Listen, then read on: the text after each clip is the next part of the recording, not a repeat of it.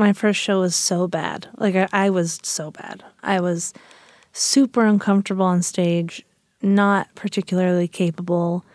And the second show was at the living room. That one was much better because I realized that the best strategy was just to be myself. This is Design Matters with Debbie Millman. For 15 years, Debbie Millman has been talking with designers and other creative people about what they do, how they got to be who they are, and what they're thinking about and working on.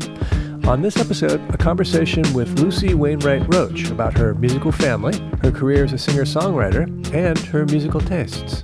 I really like sad music a lot. Most of the songs I love are really sad. Here's Debbie. Despite the fact that Lucy Wainwright Roche comes from music royalty, her father is Grammy Award-winning folk artist Loudon Wainwright III. Her mother was one-third of the legendary folk trio The Roches, and her half-siblings are Rufus and Martha Wainwright. She started her career as an elementary school teacher.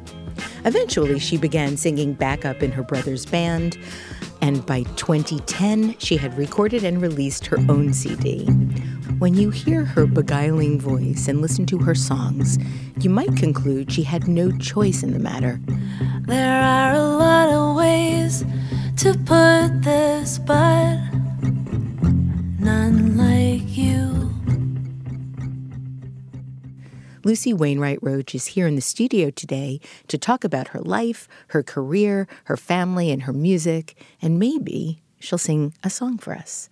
Lucy Wainwright Roche, welcome to Design Matters. Thanks for having me. Lucy, I understand that you're a rabid Eminem fan and even know every word to Cleanin' Out My Closet. Is that true? That is true. No one has ever heard me sing it except for my mother. Well, would you consider singing it now? I don't think I can. I think that would take some real preparation. And maybe I might have to be overly exhausted to do it. Darn, too bad you're not tired today. When did you first discover Eminem and what was the allure? I just heard him on the radio. That song, Mockingbird, one of the songs about his kid. And many of his songs are so heartbreaking and incredibly fit together. It's just jaw-dropping to me. And he actually reminds me of my dad, writing-wise a little bit too, which my dad I don't think would be into. I could see that. When he talks about his family and his kids, it reminds me of my dad. Candidness to both of their writing that I can see. I wouldn't have ordinarily thought that. It would never have occurred to me, but I think you're right. Lucy, you were born and raised in Greenwich Village, New York City. Your parents split up when you were 2, and I've read that you lived with your mom, Suzy Roche, in a tiny one-bedroom apartment where you had the bedroom and she had the living room. Your mom has said that while it was often financially stressful, you never had the sense you were poor. Have you and your mom always been close? Yes. My mom and I are really enmeshed, you might say, and we talk most every day and text a lot. And we work together, too. So we sometimes tour together, and we shared a hotel room when I was a kid, and we share a hotel room still. I can't even imagine what it must have been like to grow up with Suzy Roche as your mother. I've been a fan of their music, a rabid fan, I might say, and I could probably sing many, many songs on the spot. Not that I'm going to, but I'm just letting you know. We could do that together. Let's sing Hammond song together. Okay. But I've been a fan of their music since 1979. What is your favorite song? I would say one of my all-time favorite Roches songs is One Season. Mm-hmm. I love that song so much. It holds up. With every passing year, I relate to it more and more, which I'm not sure is a great sign about me in general, but the song is just it's so good. Well, their music is timeless. I think every single one of their albums still hold up. Yeah, I think so too. How much time do you spend with your dad at this point in your life? We also work together. I open for him sometimes, and then sometimes me and my mom and my dad do shows all together. So it kind of goes in fits and starts with the whole family, so maybe I'll see him a lot over a space of a couple months where we're working, and then not that often. But he's in New York, and so am I, but we're both on the road. So part of the thing about everybody is just that you have to catch each other in the same city at the same time, which is a little hard. But my dad is very good at keeping in touch. So he likes to meet for dinner and he calls. If I don't see him, we talk on the phone. I don't want to spend that much time talking about your family because I want to talk about you and your music and your life. But I thought it would be fun to ask you for one-sentence descriptions of your sort of immediate musical family. And we'll start with Anna and Kate McGarrigle, each individual. Well, yesterday was, or I think the day before yesterday was Kate McGarrigle's birthday. She has passed away now 10 years ago. This is more than a sentence. Okay, a sentence. I didn't know her well, but if we'd had the chance to get to know each other, I think we would have liked each other. And what about Anna? Anna, I don't see her often, but when I do, she's mysterious and lovely. Maggie Roche, the late, great, brilliant Maggie Roche. Oh, man. One of the most brilliant and loyal people that you could ever know, also really loved cheese. Terry Roche. She is absolutely fascinating to talk to on any topic. Absolutely any topic. Yes, and also just one of my all-time favorite people. Loudon Wainwright III. It's funny, the thing that comes into my head is that I think he's a great dad, which I don't think is something that he's known for. I don't think people think that about him. But I would say he's been a great dad to me. Sometimes that looks different than what you think it might. Oh, absolutely. Martha Wainwright. When her light shines upon you, it's the best feeling that there is. Rufus Wainwright. We are very different in our sort of way that we are in the world, but he has this deep, sweet, sentimental thing about him that just keeps everybody very connected in the family. And then finally, your mom, Susie Roche. She almost always is exactly spot on with whatever she says or does. There's so many things to say about all of them, but yeah.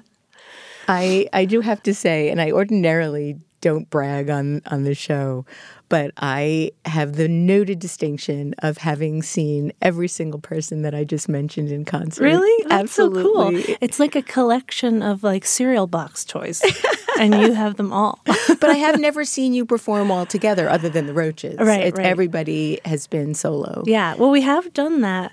We went on a cruise all together and performed on the cruise all together. That was intense. And didn't you also do that when you were in Alaska? Didn't you all travel together and then take the audience on buses and trains with you? We did in Alaska. Yes, we did. How did that work? Did you just pick people up along the way? It's this thing called Roots on the Rails. These people lovely people run these things where musicians come and then the audience come, and it's kind of an all-expense paid trip. And oftentimes they'll be on trains for a lot of the time, and even sleeper trains. Like one of the ones that I did, we slept on the train. The one in Alaska, we didn't sleep on the train, and it involved some buses as well, and some boats. So the audience came with us. There were maybe like 45 audience members, and then me and my mom and my dad and my brother and my Aunt Sloan. Martha couldn't come because her son was starting kindergarten. And was your grandmother selling CDs? She wasn't with us on that, but she used to sell the CDs when I was a kid with the Roaches. But it was fun. We saw whales. I mean, I basically was like, if I see a whale, it was worth it. And I did. How old were you at that time? It was just a couple of years ago. Oh. So I read that when you were 4 or 5 years old, that was when you first graced a stage. It was at the great Bottom Line nightclub in New York City where Rufus and Martha Wainwright were performing. Talk about what happened. They got me up on stage. I think it might have been a Christmas show or something, a Roaches Christmas show maybe. And I got up and I was supposed to sing, and I just burst into tears. And my dad had to come and get me off the stage. I remember that he came up to the edge of the stage and lifted me off the stage, and my mom thinks that probably the whole audience thought that it was child abuse because they were like, get up on the stage. But I think I thought I wanted to do it. And then I got out there and I was like, oh, geez. And Were you just shy? I think I was just shy. I was very shy as a kid. I did not with people closest to me, but in school I didn't talk and stuff really at all until about second grade. I had a teacher who got me to talk, and then I just now I talk incessantly. I understand you first tried to play the guitar when you were about 7. Were you trying to teach yourself? Who was teaching you? My mom and my Aunt Terry. My Aunt Terry was going to teach me, and they got a left-handed guitar because I'm left-handed. And I think she tried to teach me Old MacDonald on the guitar, and I just wasn't feeling it. And we all gave up. And then it wasn't until I was in high school that I started to play the guitar, and I play the guitar right-handed. I don't know if that was part of it, like maybe I'm not that left-handed or something, and but also 7 is young for the guitar because it hurts your fingers. I'm left-handed also, and I can play 5 chords on a guitar, but I play with the right-handed guitar as well. And I've tried to switch, thinking that I'd be able to play better that way, but I can't. Yeah, me too. Same. And also, by the way, 5 chords is all you need. Neil Young did it in 3. Yeah. But I you're just ready. I don't have the gene. It's my biggest regret in my life that I don't have that gene. Really? Yeah. I just, and one of the things that I really wanted to ask you, and I ask every musician that comes on the show this question, how do you write a song? I often feel in a panic like I'll never write a song again. So I'm a little bit in that phase right now. And I also often have sort of a blackout about what happens when I write. But that aside, I usually sit with the guitar and I'll either get something on the guitar that I like or some kind of melody that goes with it. And sometimes I'll get stand-in words that I just put in to like get the shape of the melody, and then I'll replace them later. A thing that happens to me a lot is I'll get a verse and a chorus, and then I'll be like, well, I said that. And then I'll be like, oh, geez, I have to finish this somehow. And it's hard to get past that initial idea for me. But oftentimes you go into a zone and I'm not even sure what happens. But man, I'm so grateful every time it happens. And it's especially great when you don't turn on the song that you just wrote. That's a thing that happens a lot. When you hate it? Yeah, like as soon as you do it. My mom says that it's like a cat who coughs up a hairball and then jumps back and looks at it like, who did that? And I think that's pretty good description. Yeah. It's hard to not kind of turn on your work, I think, either partway through or afterwards. I mean, after I've made a record, I usually do not want to hear it ever again. It's that same feeling of somehow it just presses your buttons in a way that other people's stuff doesn't. Do you ever, once a song is finished, ever go back and rewrite lyrics or change the chorus or do anything to augment it in some way? I haven't ever done that. There's a song on my new record that I really like still, miraculously, but there is a lyric in it that I wish I had changed. And I haven't changed it yet, but I would say I feel regret about it. So I've thought, well, I mean, maybe you could change it, just because it's not the official recording, I could change it in shows. So I'm thinking about changing it because every time I get to that part, I'm like, ugh, I wish I hadn't written that. Well, Joni Mitchell and Stevie Nicks have changed lyrics. Mm-hmm. I've heard Stevie Nicks change the lyrics to Landslide, which is sort of shocking. And then Joni Mitchell has changed lyrics to Hejira with whoever is playing saxophone with her. Yeah. She'll say Michael Brecker or whoever, might be playing. She started it, I think, with Michael Brecker. Yeah, I was listening to a recording of Joan Baez doing Diamonds and Rust recently, and I was trying to play for someone this thing that I'd heard her do in a show, and then I discovered that it wasn't in the original, that she had changed something, and she was doing it in performances, but not... What are the lyrics that she changed? The lyrics that she changed are, if you're offering diamonds and rust... I've already paid. I've already paid is the original one. But when I saw her do it more recently, she said, if you're offering diamonds and rust, I'll take the diamonds, which I thought was really good. Very, very good. So that's a change I could totally get behind. Well, one of the things that I heard Joni Mitchell say in one of her live recordings was that when you're standing in front of an audience and they ask you to play a song, she thought it was sort of interesting that nobody ever asks a painter to repaint a painting, but yet we're always asking performers to redo these songs that are such a part of our lives. Yeah. And she jokes nobody ever asked Van Gogh to paint a sunflower again, you know? That's true. That's true. So I know your family also tried to get you to take piano lessons, and you weren't interested either, but there's a lot of piano on your records, and I've seen you play piano. So when did that take hold? Yeah, I don't really play the piano enough to play anything. I wish that I had stuck with lessons. I know how many times do you hear. I remember as a child all the adults saying that they wish they had stayed with piano lessons, and I now am an adult who wishes that. I quit because I thought that my teacher didn't smell good. It's a good reason. It's a really good reason. I thought he smelled physical bad. therapy on my thumb because of that, Really? and I really regret it. Yes. I didn't just think he didn't smell good. I thought that he smelled bad. And I refused to keep doing it. And, you know, that wasn't the best decision I ever made. I wish I had, because I love the piano. And on my last record, my most recent record, there's a lot of piano. And mostly the producer, my friend Jordan Hamlin, she played most of it. And I adore the piano on recording. So I wish that I had stuck with it more. And I've thought about taking lessons now as an adult, and it's on a list of things I think of doing and don't. But maybe I will someday.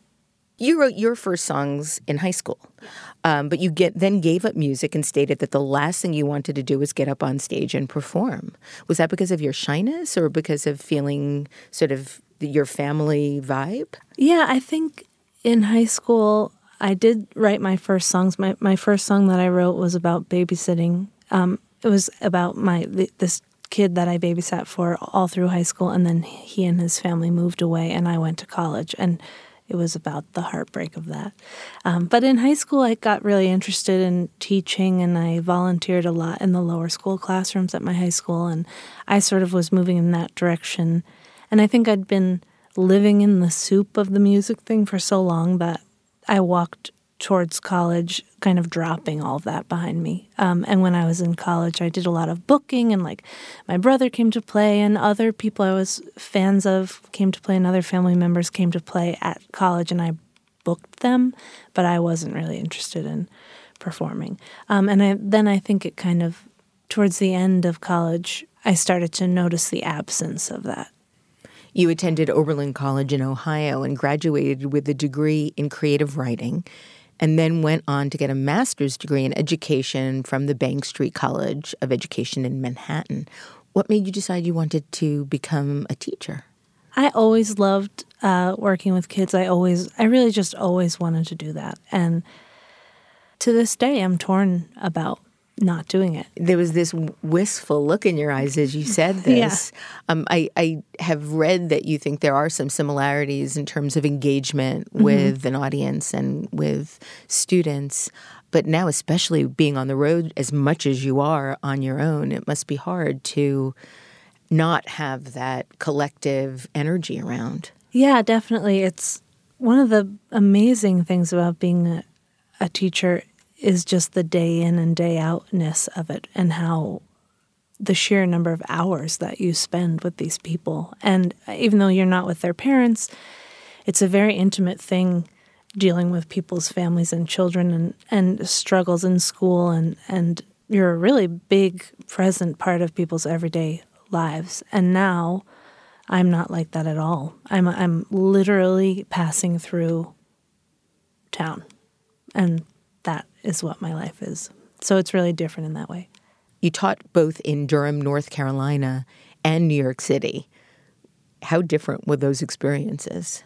Well, in Durham, I didn't have my degree yet, and I was teaching mostly preschoolers, so they were really little. And preschool and 3-year-olds, most of them are 3. I feel like 3-year-olds are really interesting because they sort of get what's going on, and then they also have this like total like belief that like anything could be happening. Like, they've been being told all these weird things, like you grow inside of another human being. In some cases, Santa Claus comes down the chimney. Like, there are all these things. They're like, oh, okay, sure. You know, like they're just they like, believe everything. Yeah, and they've got it kind of figured out, but then it's also kind of confusing. So that was really fun. Then in New York, I taught second grade and then third grade, which is a whole other thing. I love second and third grade. I think it's a very industrious age. Like, people want to be doing stuff and making books and creating their own thing. And one of the things I loved the most about that time period was I got really into telling stories with them. We set out trying to write stories, but some kids are really limited by the physical demands of actually writing. So we started doing storytelling instead, where they would tell stories from their own lives in front of the class. And that was a hoot and so great. And also taking away the writing, the actual physical writing of it, meant that they could like get the story structure things sorted out without that, in case that was like a stumbling block for them. So I loved that. I miss that. Were you bringing music into the classroom as well? Not really. I was pretty shy. I was really shy as a teacher. I think I would be a better teacher now, because I think after all these years of doing shows, I'm less shy. The only songs I taught them were the songs that I was taught in elementary school. So I taught them the 50 Nifty United States song, where you list all the states in alphabetical. Alabama, Alaska, Arizona, Arkansas, California, Colorado, Connecticut. And I remember on the first day when my teacher taught us that, I just thought, I'll never be able to learn that. And then you do. And I remember on the first day in the second grade class, me singing it for them and them being like, well, we can't do that. But they all know it. So they probably still do. They probably still do. And there was a song about parallelograms that I learned in elementary school that I taught them. Those are the only songs that I taught them. What made you decide to give up teaching and join what the Wainwright family calls the family business? In 2005, my brother, who you might think isn't paying attention to anyone else, that's not true, though, about him. He kind of has a covert eye on everybody in a way you might not expect. And he was like, I think you should come out on the road with me this summer. And I did. I went on his tour bus and I sang backup with him. I never spoke a word on stage. I was painfully shy during all of that. But it was really fun. I mean, touring on a tour bus is really fun, and living in his life for a minute is really fun. So when I went back to teaching after that summer, it had kind of gotten under my skin a little bit, but I really like that world and I miss that world. And I think after another year of teaching, decided that if I was going to give it a shot, I better just do it. And thinking well, maybe I'll come back to teaching. And so then after that next year, I left. There are some wonderful versions of you and your brother singing Hallelujah on YouTube, which are just gorgeous. Absolutely yeah, that's gorgeous. What we sang. That's the first one that we ever did together, yeah. Your first solo gig, was opening for your father in 2005 at the Rockwood Music Hall in New York. What was that like? It was really bad.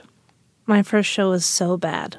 I was so bad. I was super uncomfortable on stage, not particularly capable, and not doing myself any favors. And the second show was at the Living Room, which also is closed, I think. And that one was much better because in that time, I realized that the best strategy was just to be myself. That's a very fast learning curve. Well, I think it was such a debacle trying to did you cry on stage? Or? No. Your dad didn't have to Not come that get you again. Yeah. But I was crying on the inside, and I was behaving like a weirdo. I think I had watched so many performances that I think maybe I thought something else was happening. But really, people are best when they're channeling their real self. And once I figured that out, it got a lot better. That's not to say that the second show was fantastic, but it was less, it felt better. When did you start to feel fully comfortable and fully yourself on stage? Probably within the first year of doing shows. I mean, there's nothing like just doing 30 shows in a row to kind of like get your act together, literally. Yeah. And nothing else can do that except for doing the shows, You had to really want to do it, though, if that first experience was, as you put it, terrifying and also terrible. Yeah, I think I wanted to live the shape of the lives of the people who I grew up around. I don't know if that was the best decision, but that's what I wanted. Why? Well, I knew full well going into this that this was not in most cases, not lucrative, and in most cases, not super stable. I knew all of that. I have no excuse for I didn't go into it blind at all, but I definitely have come up against the reality of that and feeling like, wow, what was I thinking? At the same time, my whole life is built around this now, and amazing things. I've gotten to see amazing things that I never would have seen. But at the same time, I think one thing about it is when I started out, all of my peers were kind of starting out, and they were doing whatever job, usually not the job they really wanted, but maybe working towards the job they really wanted. And I left teaching and went out to do this, and everybody was sort of like, wow, that's cool. And then 10 years later, everybody's life is like really developed into a much more kind of stable, they've ended up in a certain spot, and I'm still doing the same thing, and it's a lot less cool looking, But you're making music. It's true. You're living a completely creative life. It's true. Your first album was the eponymously titled Lucy and was released in 2010. And I understand you and your mom were touring at that point to raise money to make the album. Did you self-produce the entire thing? My stepdad, Stuart Luhrmann, he produced that first record. And my first couple of recordings, I made 2 EPs and then that record. And those recordings were made really in the seat of the family. So Stuart produced them. I worked with him a lot one-on-one. The Roches sang on that first record. I think my dad also sang on that first record. So it was very much totally insulated in the world of the family, which the 2 records after that have been really different in that way. Would you do a song from that album for Sure. us now? Sure. And if you can also tell us a little bit about the song you're going to sing. Your songs are stories. Okay. This song is called Open Season. I wrote it after I took the F train out to Coney Island one day in the winter, and they happened to be taking down Luna Park, the old amusement park there, without any fanfare whatsoever. I just showed up and they were removing this giant rocket ship that was up. That's sort of poetic. I know. I was like, better get home and write a song. This song is a song that a lot of people request. It's also a song that whenever I'm in a relationship, people are like, I really like that song, but it's about so-and-so, like the person before or whatever. And I'm always like, no, it isn't. It was, so that keeps getting said to me. I don't know what to make of that, but anyway. Good? Okay. Open season on a broken heart.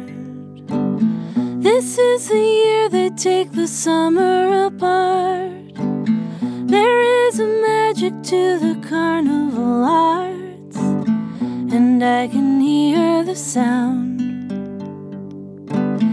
Is it the wind through the wonder wheel?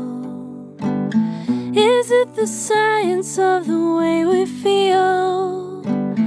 Is it the quiet of that old appeal? Will you be mine again?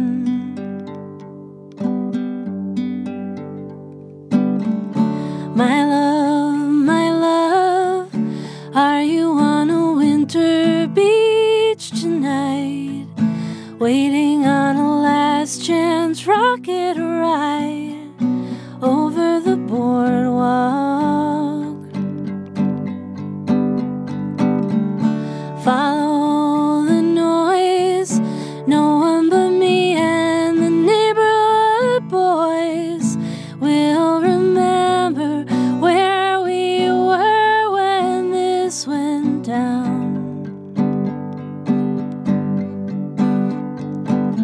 The ocean calls us like we've never been. 100 games that we will never win. Close your eyes and hear the teacup spin as it begins to snow. And if you're careful, that's not all you'll hear. The mermaids watch us steal a souvenir and whisper moral warnings in our ears as we are heading home.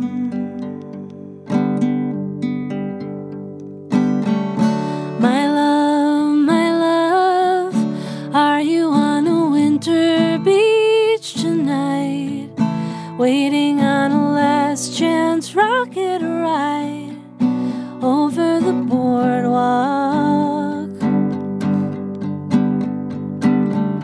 Follow the noise, no one but me and the neighborhood boys will remember where we were when this went down.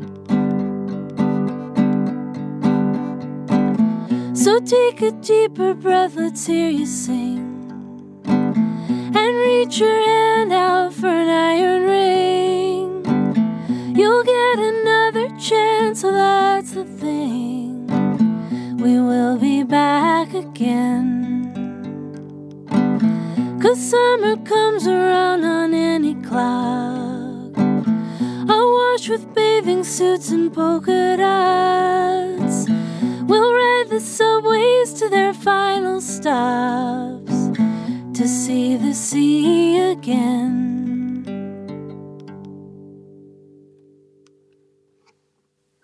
Thank you. That was beautiful. Thanks. Lucy, you've been described as a master of musical melancholy. Would you say that that is accurate? Well, I mean, that's a nice compliment because I really like sad music a lot. And I don't think I'll ever have the feeling towards my songs that I have towards songs that I love. Most of the songs I love are really sad. And what are some of your favorites? Oh, man. Well, there's a song called Holy by Chris Perica that I love so much. That's so sad. I just listened to it today. I can't listen to it without crying, and I really love it. Someone like Patty Griffin has a lot of really sad songs. You opened for her. What was that like for you? It was great. I'm a big fan, and I don't know her well, and I did a few shows with her last year. It was great. Her audience is great, and I got to watch her show every night, and she's so amazing and wonderful, so that was great. I also love songs that maybe don't sound that sad but strike me as sad, like the Paul Simon Crazy Love on the album Graceland. It's almost upbeat, but it breaks my heart, that song, and I really love to take upbeat sounding songs and turn them into what someone coined sad snoozers. Oh, I like Master of Musical Melancholy better. I saw that. I wasn't even going to ask you about that. I don't think that there's a better example of you doing that than the song on your album that you released in 2013. The album is titled There's a Last Time for Everything, which features your really unusual and brilliant cover of the Swedish pop star Robyn's Call Your Girlfriend. The original is a club beat-heavy pop dance anthem. And the entire video of her doing it is of her dancing in a gymnasium. It's such a great video. It's such a great video. But you perform it with a few chords on an acoustic guitar and a small choir. Was wondering if you would do that for us as well, but also tell us about why you decided to do that song. What is it about that song? When I was making that record, Jordan, the producer, and I took a drive to see Nico Case in Atlanta. We drove from Nashville to Atlanta kind of in the middle of making the record, and we played that song, and we both loved that song. And about halfway through the song, we sort of both looked at each other and thought, like, could we possibly? And we did, And I'm so glad we did. I love that song because it's so unusual. Like what she's saying, the way that she's saying it is not something that I'd heard quite that way before. I heard it described, or I read it described as a reverse Jolene, the song by Dolly Parton, which I think, yeah, that's actually true. Yeah, totally. That's true. Yeah. I just love it. And then when we tried to do it slowed down, which is my mode that I want to take every song into, kind of really worked. In fact, a lot of people think it's my song, and then when I tell them that it's a dance song, they're just totally shocked, because I think when you hear it slowed down, it doesn't seem like it would be a dance song at all. In fact, the other day, somebody came up to me at the CD table and said, "Oh my God, the other day I was in a store and suddenly this dance remix version of your song, Call Your Girlfriend, came on the radio." And I was like, "Oh my God, she's gotten so big that they're remixing her songs as dance song." And I was like, "Not to worry, I haven't gotten so big as that." That's the original. Sort of like Tom's Diner. Yeah. So I love that song, and I'll definitely do it for you if you want. Yes, please.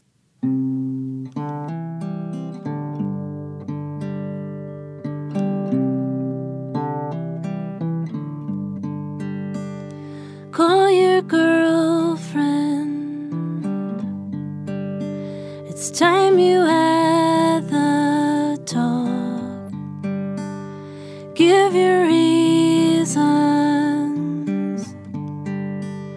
Say it's not her fault, but you just met somebody new.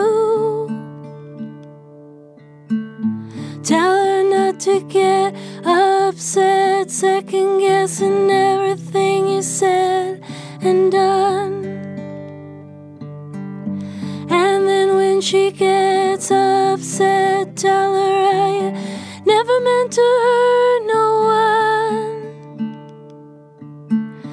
And you tell her that the only way her heart will mend is when she learns to love again. And it won't make sense right now, but you're still her friend. And then you let her down easy. Call your girlfriend. It's time you had the talk. Give your reasons. Say it's not her fault,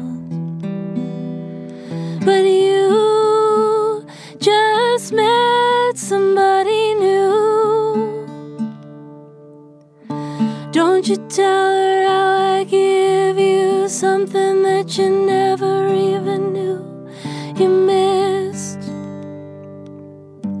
Don't you even try and explain how it's so different when we kiss. And you tell her that the only way her heart will mend is when she learns to love again. And it won't make sense right now, but you're still a friend. And then you let her down easy. Call your girlfriend. It's time you had the talk. Give your reasons. Say it's not her fault, but you just met somebody new. And now it's gonna be me and you. And you tell her that the only way her heart will mend is when she learns to love again. And it won't make sense right now, but you're still a friend. And then you let her down easy. Call your girlfriend. It's time you had the talk. Give your reasons. Say it's not her fault, but you just met somebody new. Call your girlfriend. It's time you had the talk.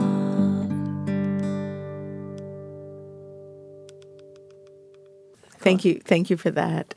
Lucy, what made you decide to record this album in Nashville?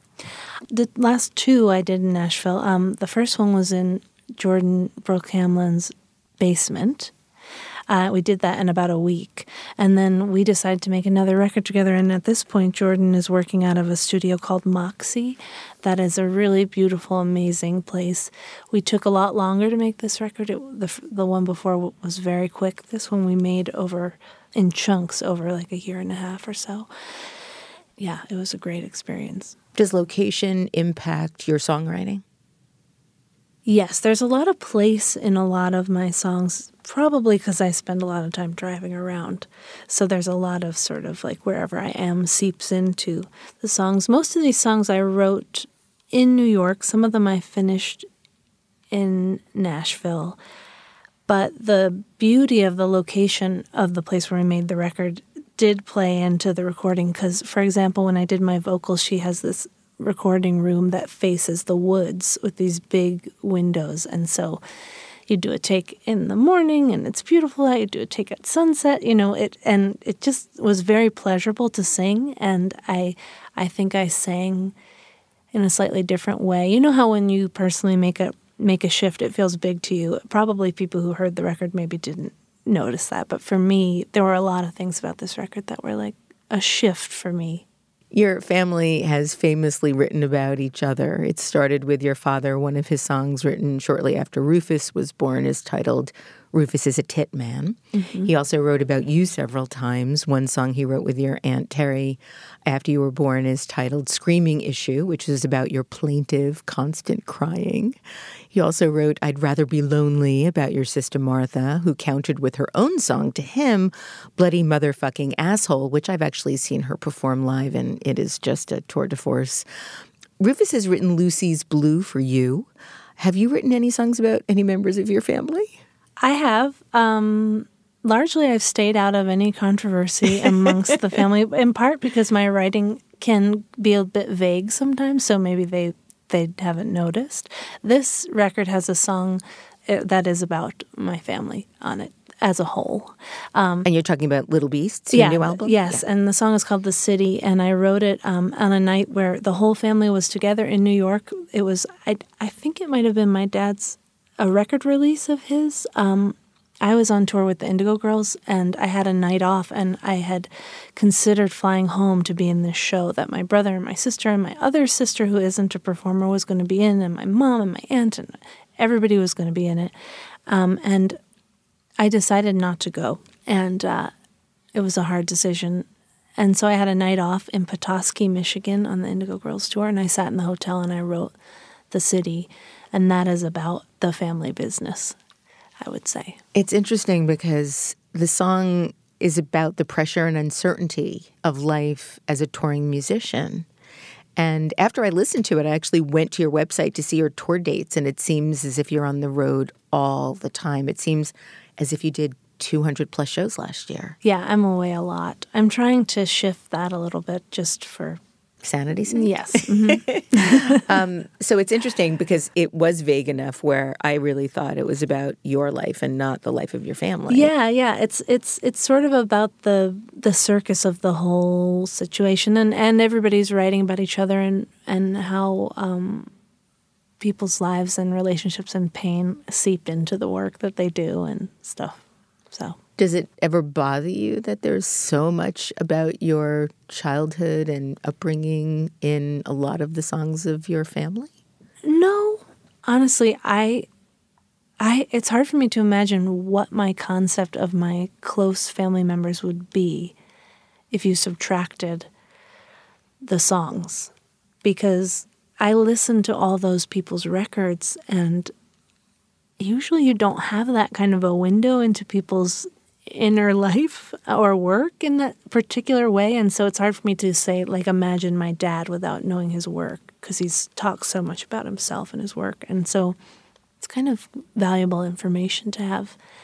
Yeah, I think the only other thing that comes close is Fleetwood Mac's Rumors, which everybody loved to sort of read into. Was this about Mick? Was this about Lindsay? Was this about Christine? Was it about Stevie and Mick or Stevie and Lindsay? And Totally. But yet that's your life all the time. That was one album in the 70s. Right. Well, we all have, and everyone has their own, and this is true about music with everyone, not just the family, but everyone has their own relationship to these songs. You like take them into a private space and you experience them. So I recently was in LA singing some backup for a show that Rufus was recording for Audible for a project he's doing with them. And we did one of my dad's songs, Your Mother and I, which he wrote about me or addressed to me when my parents were splitting up. And amongst the siblings, we haven't probably discussed a lot of everyone's feelings about the songs, but he chose the songs and he was going to sing that song. And during rehearsal, he started to sing it, and he just burst into tears. We had to stop. And it was interesting because we just all are having our own emotional reaction to everyone's work. And it's private also, so you might not know. Like, I wouldn't have thought that would happen. But it's also a great thing to be able to appreciate each other's work. I think we're different enough that we don't get in each other's way, but we can still collaborate, which is a nice balance, I think. Your third album, your most recent album, is titled Little Beasts. It was released last October. I think it is maybe your saddest, but definitely your most extraordinary album yet. I think we really see your evolution as a singer and a songwriter and a performer, and the confidence in your lyrics is just beautiful. The song Quit With Me is a duet with Matthew Perryman Jones. It's about two people who love each other very much but must break up. The tune 5th of July looks back at how you felt during and after the 2016 presidential election. The album is really quite extraordinary, and I believe it shows your brilliance in a way that is really singular among the Wainwright Roches. Congratulations on this release. Very much. What made you decide to release this album on your own? I've never worked with a record company. I've always just called up the printing plant in New Jersey and had the records pressed and sold them. That has been my business model. I sort of live in this funny little section of the music business that's still alive where people buy records. I think they buy them mostly so that you'll sign them and you can talk while you sign them. I don't know how many people put them into a CD player, but owning my own music has been the key to staying afloat for me.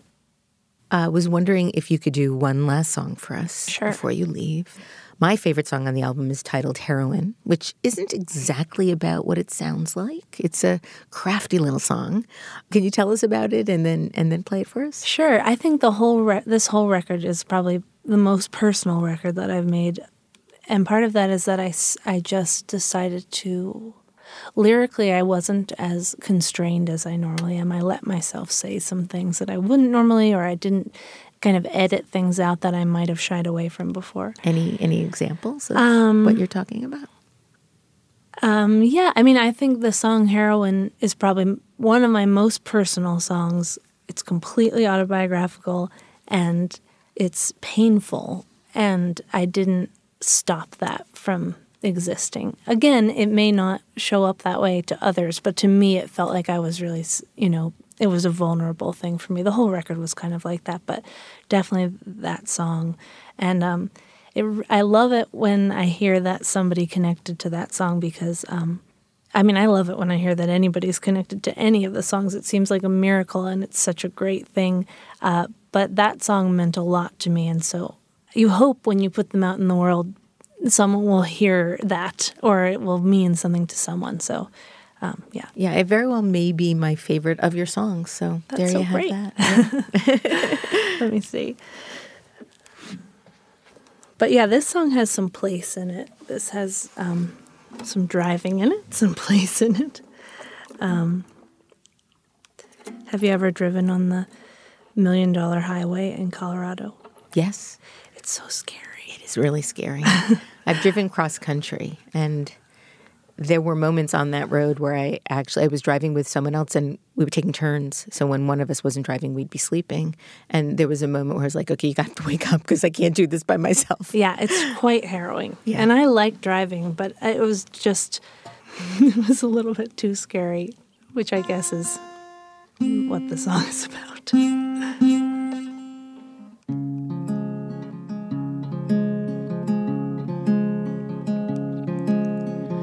Sometimes I see your favorite shot.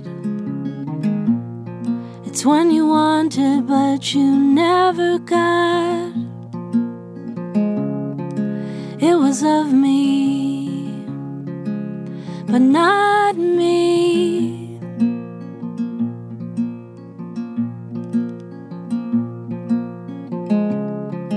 I've been busy counting days. The seasons stack up, but the well remains. And that's about you, but not you.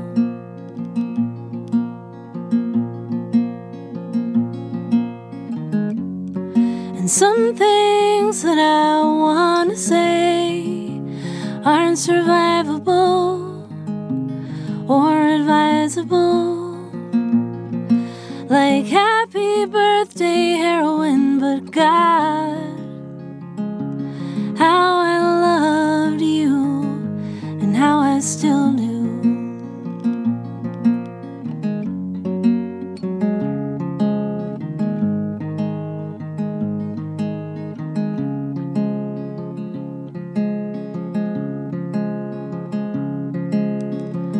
I could have roamed with you another round, thousands of feet above the ocean's ground.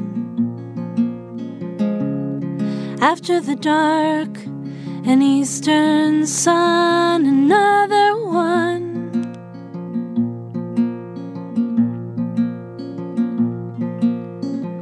Would it have been more of the very same? Hugging hairpin turns from the outside lane. Some beauty's views are never done. The West is one.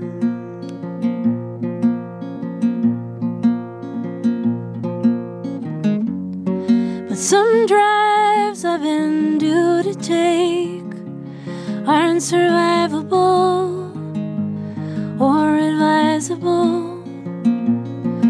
It's the $1 Million Highway on a snowy day. It's how I had to leave. It's how I long to stay. It's that some things that I want to say aren't survivable or advisable. Like happy birthday heroin, but God, how I loved you and how I still do.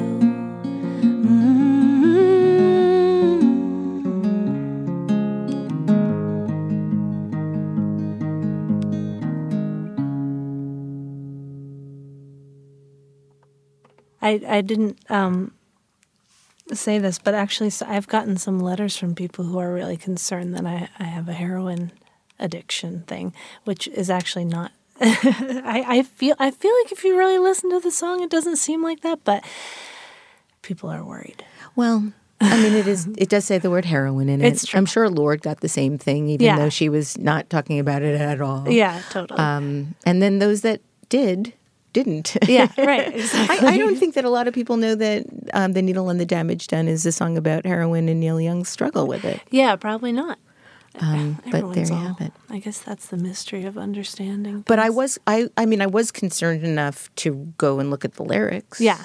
Not because I was worried, but just because I wanted to know the history of the song and really understand what you were talking about, singing about. Yeah, my friend said to me that sentence. She said, it's like saying happy birthday, heroin. Like if you, like getting, going back into something you should stay away from. So she said that. And then I was like, you're right.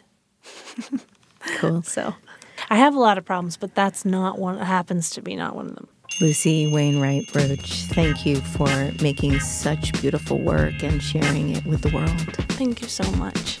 You can find out more about Lucy's music and concerts on her website, lucywainwrightroche.com. It is now the 15th anniversary of Design Matters, and I'd like to thank you for listening all these years. And remember, we can talk about making a difference, we can make a difference, or we can do both. I'm Debbie Millman, and I look forward to talking with you again soon. If you love this podcast, please consider contributing to our brand new Patreon community. Members get early access to the podcast, transcripts of every interview, invitations to live shows, Q&A sessions with guests, and a brand new annual magazine. You can learn more about this at patreon.com/Debbie Millman. If you subscribe to this podcast through Apple Podcasts, please write a review or link to the podcast on social media. Design Matters is produced by Curtis Fox Productions. The show is recorded at the School of Visual Arts Masters in Branding program in New York City, the first and longest-running branding program in the world. The editor-in-chief of Design Matters Media is Zachary Pettit, and the art director is Emily Weiland.